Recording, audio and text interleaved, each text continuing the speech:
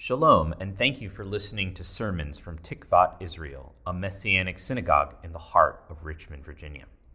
Listening to the podcast is great, but if you want the full experience, please join us on Zoom or in the building, Saturday mornings at 10 a.m. for our worship service. For the Zoom link, please contact tikvatdirector@gmail.com or contact us on our website, tikvatisrael.com. There you can also support the ministry, learn more about Messianic Judaism, and find helpful resources. May Hashem bless you through the hearing of His word. So, have you ever seen one of those pictures of dogs that have been rescued, and they have the before and the after that they were adopted? It's always a remarkable transformation, isn't it? You want to see one? All right, here's one. Here's an article I found on goodhousekeeping.com. This is Neely, aka also known as Boo, was saved by Florida-based Cares Rescue, discovered in the street near one of the group's meet and greet events. A lot of grooming and some TLC, that's tender loving care, turned her into a whole new pup. Now she is living the sweet life in Tampa, Florida. Woo! Yeah, Baruch Hashem. Isn't she cute? All right. I also found this in Best Life magazine online about if you're thinking about adopting a rescue dog, here's some tips that they have. Quote, most pets don't end up in shelters because they're bad shelter dog. Behavior is a reason at times, but it's not the top one, says Kenny Lamberti, the vice president of companion animals at the Humane Society of the United States. Instead, the main reason why people surrender their animals is due to housing issues, such as they move into a building that doesn't allow pets, or it has restrictions on certain breeds, or they're forced to relocate due to work issues. Kaviani echoes this statement, saying it's a small percentage of shelter dogs that are returned for behavior problems. Number two, they need time to adjust. Taking any dog, but especially a shelter dog, into a new environment may be a bit of shock for the dog at first. As a result, they may initially appear overly shy or anxious in their new surroundings. Dogs, they're like humans. They adjust to change in different ways, right? Don't we do that? A lot of dogs, they may just need some time to ease in, says Mike Kaviani, director of life-saving operations for Austin Pets Alive. Number three, avoid trigger stacking. Triggers are anything that can cause a dog anxiety. So Kaviani says they always stress people not to trigger stack or put the dog in any sort of anxiety-inducing situations beyond the new home and a new family. A lot of people think who take home a new dog, they're so stoked to have a new dog and they're looking forward to all the things they can do with their new dog. But common triggering activities to avoid with a new dog are throwing a party and inviting lots of strangers over, or taking the dog to a dog park or groomers, right? They might not be ready for that. Number four, separation anxiety is common. Although not exclusive to shelter dogs, Kaviani says separation anxiety can be one of the more common behavioral challenges with rescue dogs due to whatever has resulted in them being rehomed. So owners should take steps to show the dogs, as Kaviani puts it, you might have been abandoned in a previous stage in your life. You may have lost your previous home, but you're not going to lose our home. I like that. Some of the steps that Kaviani recommends taking are leaving music on, giving the dog a food-filled puzzle toy to keep them happy and occupied while they're alone, and slowly and diligently working on how long the dog is left alone in order for them to ease into longer and longer periods of time alone. To show them that you come home every time, to show them that you care. You will be a hero is point number 5. Anyone who's been to an animal shelter and seen these dogs staring up at you from their cages can tell you it's an incredible act of compassion to take home a homeless, lonely animal and give them a happy home, unquote. Isn't that beautiful? I thought that was nice. So let's imagine that, armed, we've read this article, right? And you go and you adopt a rescue dog, right? And so what do? You park the car, and inside you hear something. What do you hear? Ruff, ruff, ruff, right? The cry of the nice doggos inside, okay? And what do they sound like? Yeah. I'd like to see Kathy translate that. I'm giving you some challenges. Okay, so you park the car, and inside you hear the roof roof, and you walk in, and what do? You got to tell them who you are. So how do you tell them who you are? You show them your ID. Okay, so they do a background check. They know you're legit, right? You know, you're a good person, right? Because you don't want any old person, adopting the dog, right? Makes sense. You still with me? Okay, and then you pick out the one that you feel a connection to, and you take them out of their cage, and then you bring them to the front, and you sign them out, and now they're free, right? And then you take the doggo home, and what do? Probably clean him up, probably feed him, probably take care of him, and that's why it went from picture A to picture B, right? With little Boo there. Okay, you take care of him, and then he is officially yours in the house, okay? So why are we imagining this scenario with rescue dogs? Why would I bring this up? Well, there is a method to my madness. I hope you're hope you're still with me here, because this is what happens in this week's Parsha. You believe me? Okay, so this week we come across Moses and God near the beginning of the Exodus from the Egypt narrative. This scripture that we're going to look at is where the rabbis say the 4 cups of Passover come from. How many of you heard of the 4 cups that we use during the Passover Seder? A quick show of hands. All right. So this is from the Everett Fox translation of Exodus 6, verses 5 through 7. This is really, really beautiful. God spoke to Moshe. He said to him, I am, and then there's the name of God, Yud-He Vav-He, which you can see it on the screen. I'm going to say Adonai. I was seen by Avraham, by Yitzhak, and by Yaakov as God Shaddai, but by my name, Adonai, I was not known to them. I also established my covenant with them to give them the land of Canaan, the land of their sojournings where they had sojourned. And I have also heard the moaning of the children of Israel, whom Egypt is holding in servitude.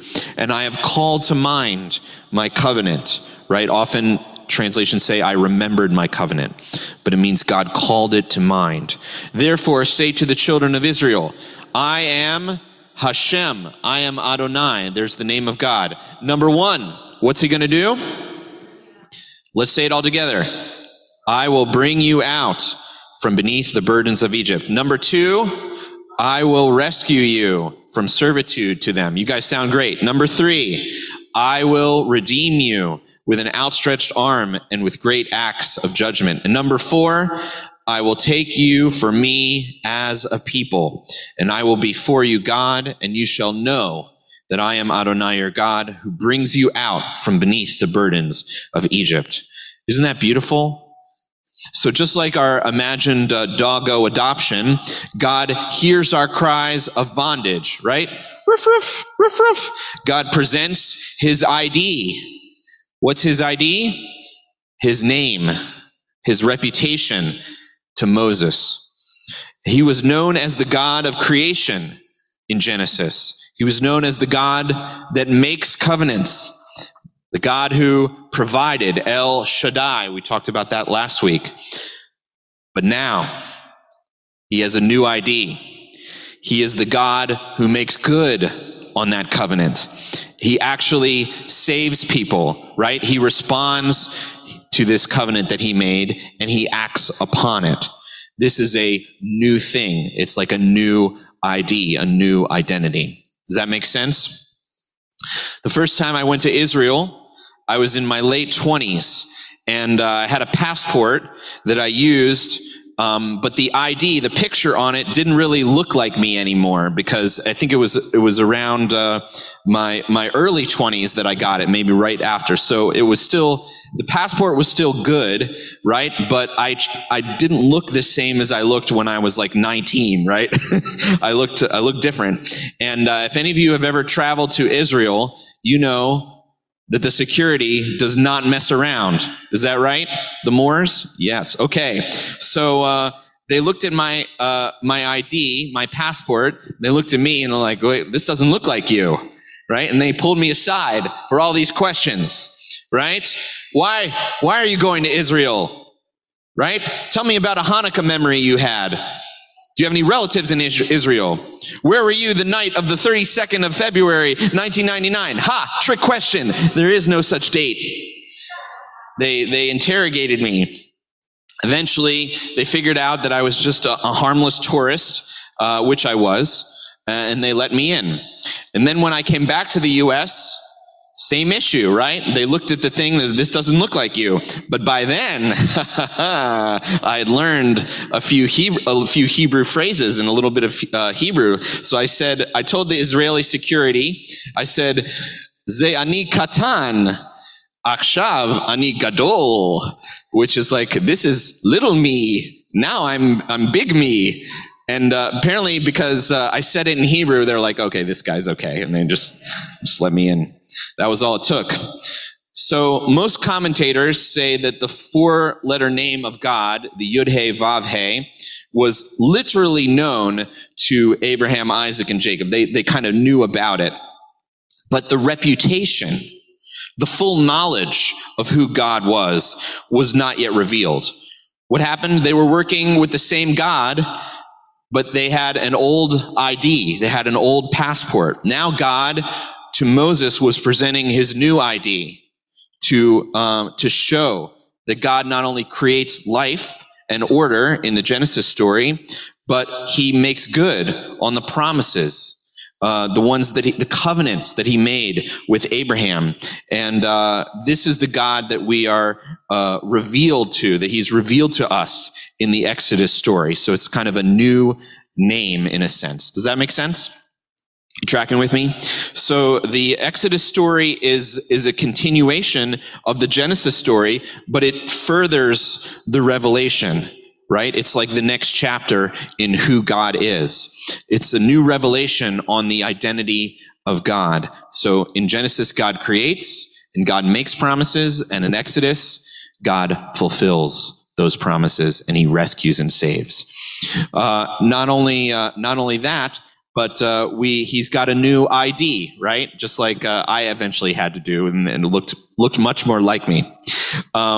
Here labeled 1, 2, 3, and 4. You notice when we read the scripture, those are the actions that God is going to do, and that's what the 4 cups of Passover are based on.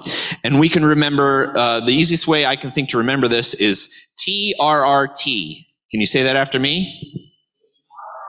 TRRT. So number 1, I'm going to take you out, which is the verb yatzah. It's the same verb as motzi, right? When we say the motzi, who brings forth bread from the earth. Number 2, I'm going to rescue you. So TR, that's the verb natsal. Number 3, I'm going to redeem you, which is ga'al. Right? And number 4, I'm going to take you to be mine. All right? So close your eyes for a minute. What's the letters that we need to remember? TRRT. What is God going to do? Take you out, rescue you, redeem you, and take you to be mine. Lakach, okay? Very good. That was good. As we mentioned, this is the most common interpretation of the 4 cups in the Passover Seder. Number 1 is the cup of sanctification. I'll bring you out from under the burdens of the Egyptians. Number 2, the cup of deliverance, right? I will rescue you from their bondage. Number 3, the cup of redemption. I will redeem you with an outstretched arm. And number 4, the cup of praise. I will take you as my people. To be mine. The first verb, as I mentioned, is the motzi verb, right? The same one we use for the motzi, for bread, right? Baruch atah Adonai, Eloheinu melech haolam, hamotzi lechem min haaretz. Blessed are you, Lord our God, ruler of the universe, who does what? brings forth bread from the earth. Thinking of that first time you bring that little doggo out of the cage, right? Or bringing forth the harvest of wheat from the earth to make sustenance. This is what this verb means. God is saying, I'm going to bring you out of that slavery and that mindset and those gods and that other system and the evil of Pharaoh. I'm taking you out of that. Right? Then you have Natsal, which is deliver, save, rescue.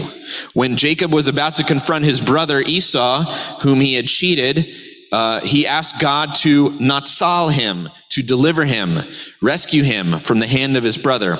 God is saying, I'm going to rescue you, deliver you from the hand of Pharaoh. I'm going to take you out, and I'm going to and then I'm going to do what? Rescue. Take out and rescue.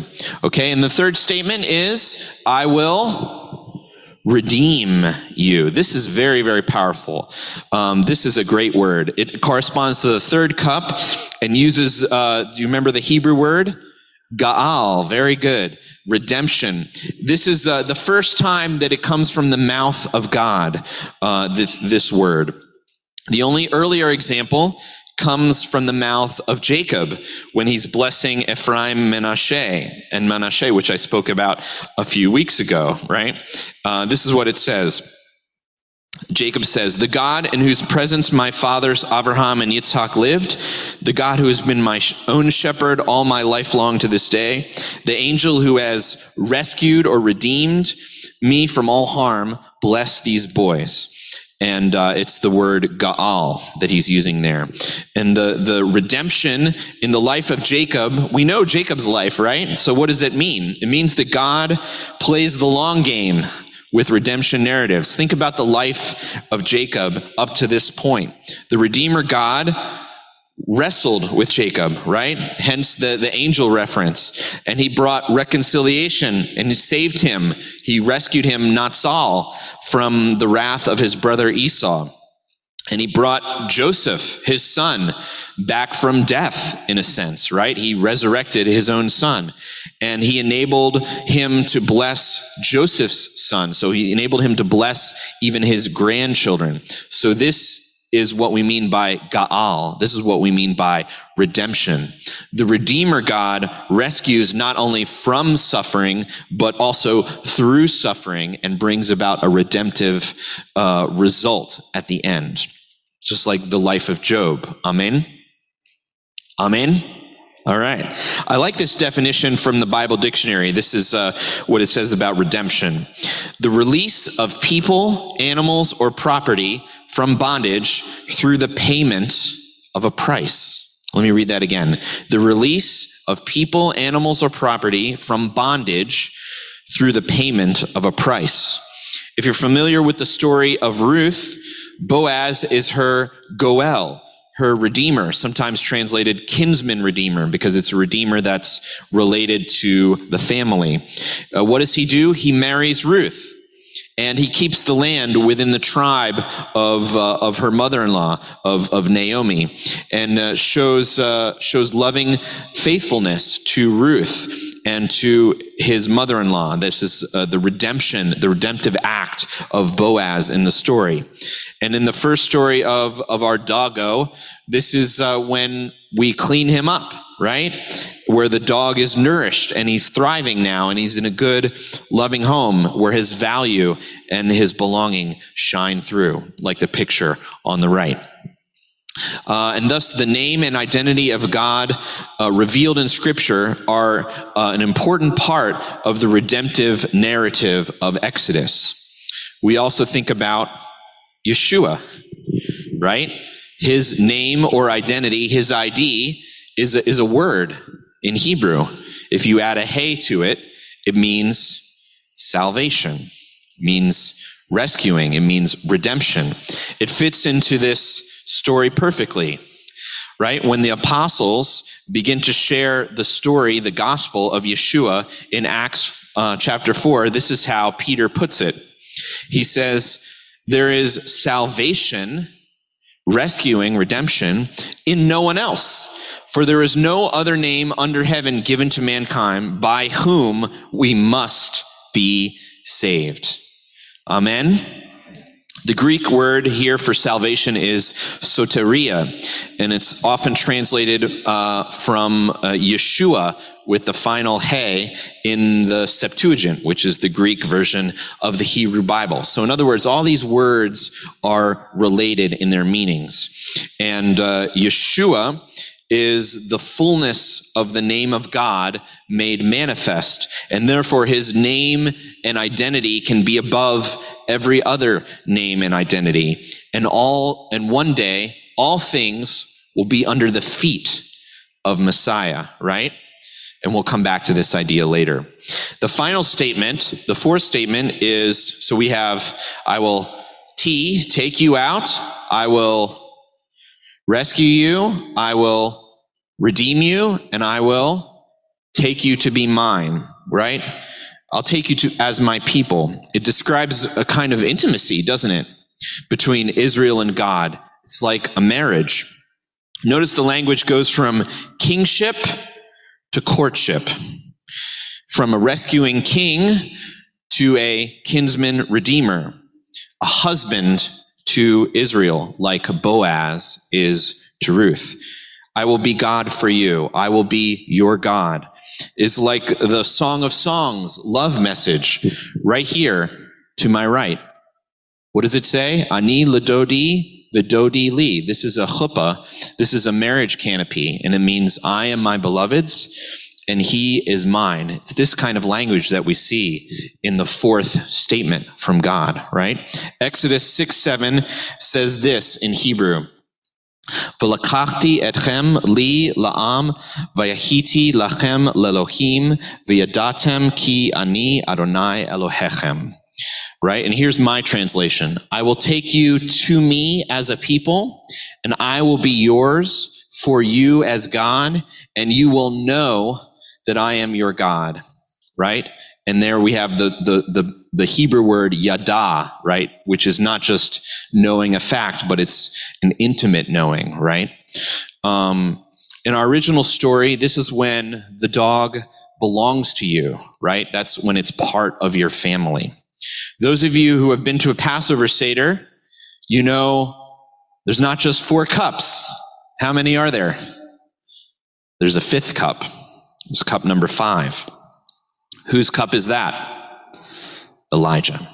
Elijah symbolizes the messianic age, right? The world to come. That's why we open the door for Elijah and we anticipate the world to come and the Messiah.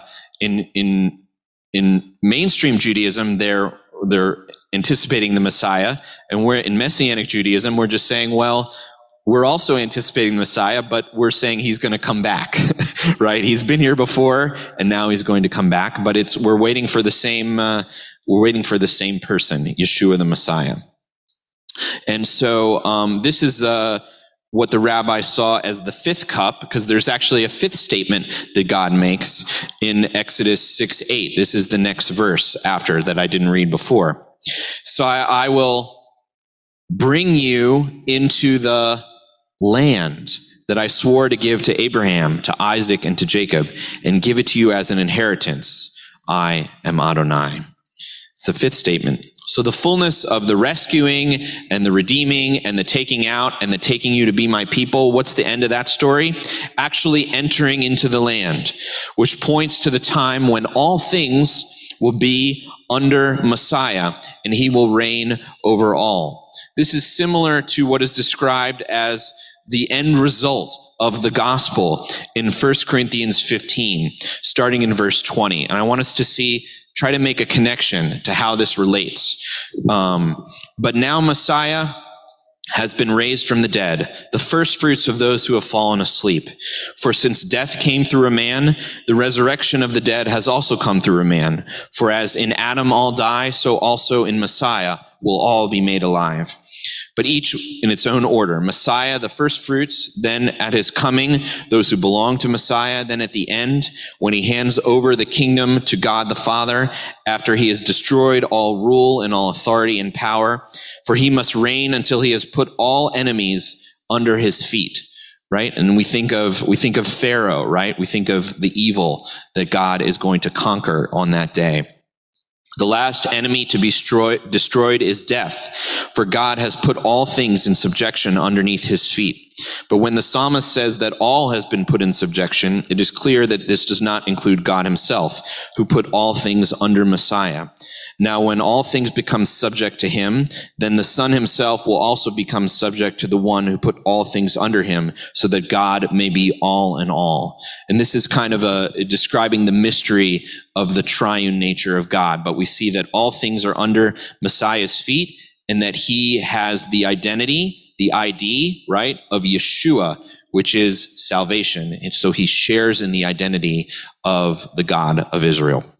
This indicates that we're looking toward a final exodus, right? A full redemption, a new heaven and a new earth. A lot of historic Christianity focuses on us going to heaven when we die, which is true, but it's not necessarily the focus of the Bible.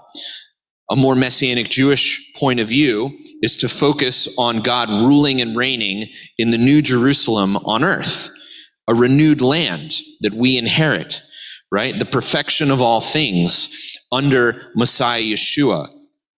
Yeshua said to pray on earth as it is in heaven. The first line of the Bible says, this is the beginning, right? In the beginning, God created the heavens and the earth. That tells you that this entire book is about these two realms, heaven and earth. And they're in one place in the Garden of Eden, and then they're separated for a time. And then the rest of the Bible is God bringing them back together again, right? On earth as it is in heaven. That's what we see in the tabernacle. That's what we see in the temple. That's what we see when Yeshua comes. That's what we see through the Holy Spirit, right? So when we pray for people and they become healed, and then we proclaim that healing to the congregation, that's heaven on earth, right? That's the kingdom of heaven breaking into this earth, because there's nobody sick or dying in heaven, right? There's no disease. There's nobody crying there. So when God brings healing, he's bringing a piece of that kingdom. He's colliding the two kingdoms, right? And so that is the end result of the Bible as I read it. And I think it's a faithful Messianic Jewish reading. So where was I? I got a little excited there. Okay. Let me look here. So the new land that we inherit is the perfection of all things on earth as it is in heaven. And the center of the land of Israel is what? Jerusalem, right? Our synagogue, our entire synagogue is facing toward Israel. It's facing east toward Jerusalem. So this is naturally the focus in the book of Revelation, which describes the end of the ages. And this is what it says. This is Revelation 21, starting in the first verse. Then I saw a new heaven and a new earth, for the first heaven and the first earth had passed away, and the sea was no more. That refers to the waters of chaos. Like the sea that we walked through in the Red Sea, or the waters of chaos that arose in the time of the flood. I also saw the holy city, the new Jerusalem, not the old one, the new one. It's got a new ID, right? Okay. Coming down out of heaven from God, prepared as a bride adorned for her husband. I also heard a loud voice from the throne saying, behold, the dwelling of God is among men, and he shall tabernacle among them. They shall be his people, and God himself shall be among them and be their God. Sounds like the fourth promise, doesn't it? Sounds like the fourth thing that God is going to do in the Exodus story. But this is like the real Exodus, right? The final Exodus, the fullness of that story. He shall wipe away every tear from their eyes, and death shall be no more. Sounds like heaven on earth, right? And there shall be no more mourning or crying or pain any longer, for the former things have passed away. The one seated upon the throne said, behold, I am making all things new. And then he said, write, for these words are trustworthy and true. After all of that beautiful revelation and description of what God was going to do in just those few verses, we just read Exodus 6 verses 5 through 7, and then we read verse 8. How do you think the children of Israel were going to respond to that? Do you think they would perk up? Do you think they'd be encouraged? Well, this is what actually happened. This is the very next verse. This is Exodus 6, verse 9. Moses spoke this way to Bnei Israel. He told them all these things, but they did not listen to him. Why? Because of their broken spirit and cruel bondage. You know, sometimes we can't even receive revelation because we're so broken. We're hurting so much. We're under so much pressure. But guess what? God still did it. He still rescued them, and he's still going to rescue you. Even if you can't receive the encouragement, or you don't think you can receive the encouragement because you're just going through so much. Maybe 2021 was just, a really bad year for you. It was for a lot of us. Well, take heart. Even if you can't receive the encouragement, he's still going to do it because he's that faithful. And we might feel similar to the Israelites. We might feel like we have a broken spirit or just weighed down by life. And I just want to encourage us to remember what God has done and remember what he will do, and to hold on to the promises of God. It's okay. It's okay if it doesn't filter all the way into your heart, because he's still going to do it. But we need to try to hold on to them as best we can, right? Because that's going to anchor us to the promises of God, right? He is faithful. And what does he say? What are the promises of God? He says, don't fear. He says, I am with you. Don't be dismayed, for I am your God. I will strengthen you and help you. I will uphold you with my righteous right hand. The Lord himself goes before you and will be with you. He will never leave you or forsake you. Do not be afraid. Do not be discouraged. I have told you these things so that in me you may have peace. In this world you will have trouble, but take heart. I have overcome the world. He's putting all things under his feet, remember. The Lord makes firm the steps of the one who delights in him. Though he may stumble, we all stumble, right? He will not fall, for the Lord upholds him with his hand. Come to me, all who are weary and burdened, and I will give you rest. Take my yoke upon you and learn from me, for I am gentle and humble in heart, and you will find rest for your souls. But he said to me, my grace is enough for you. My power is made perfect in weakness. Therefore, I will boast all the more gladly about my weaknesses, so that Messiah's power may rest on me. That is why, for Messiah's sake, I delight in weaknesses, in insults, in hardships, in persecutions, in difficulties. For when I am weak, then I am strong. When I am weak, then I am strong. But those who hope in the Lord will renew their strength. They will soar on wings like eagles. They will run and not grow weary. They will walk and not be faint. For I know the plans I have for you, declares the Lord. Plans to prosper you, not to harm you. Plans to give you a hope and a future.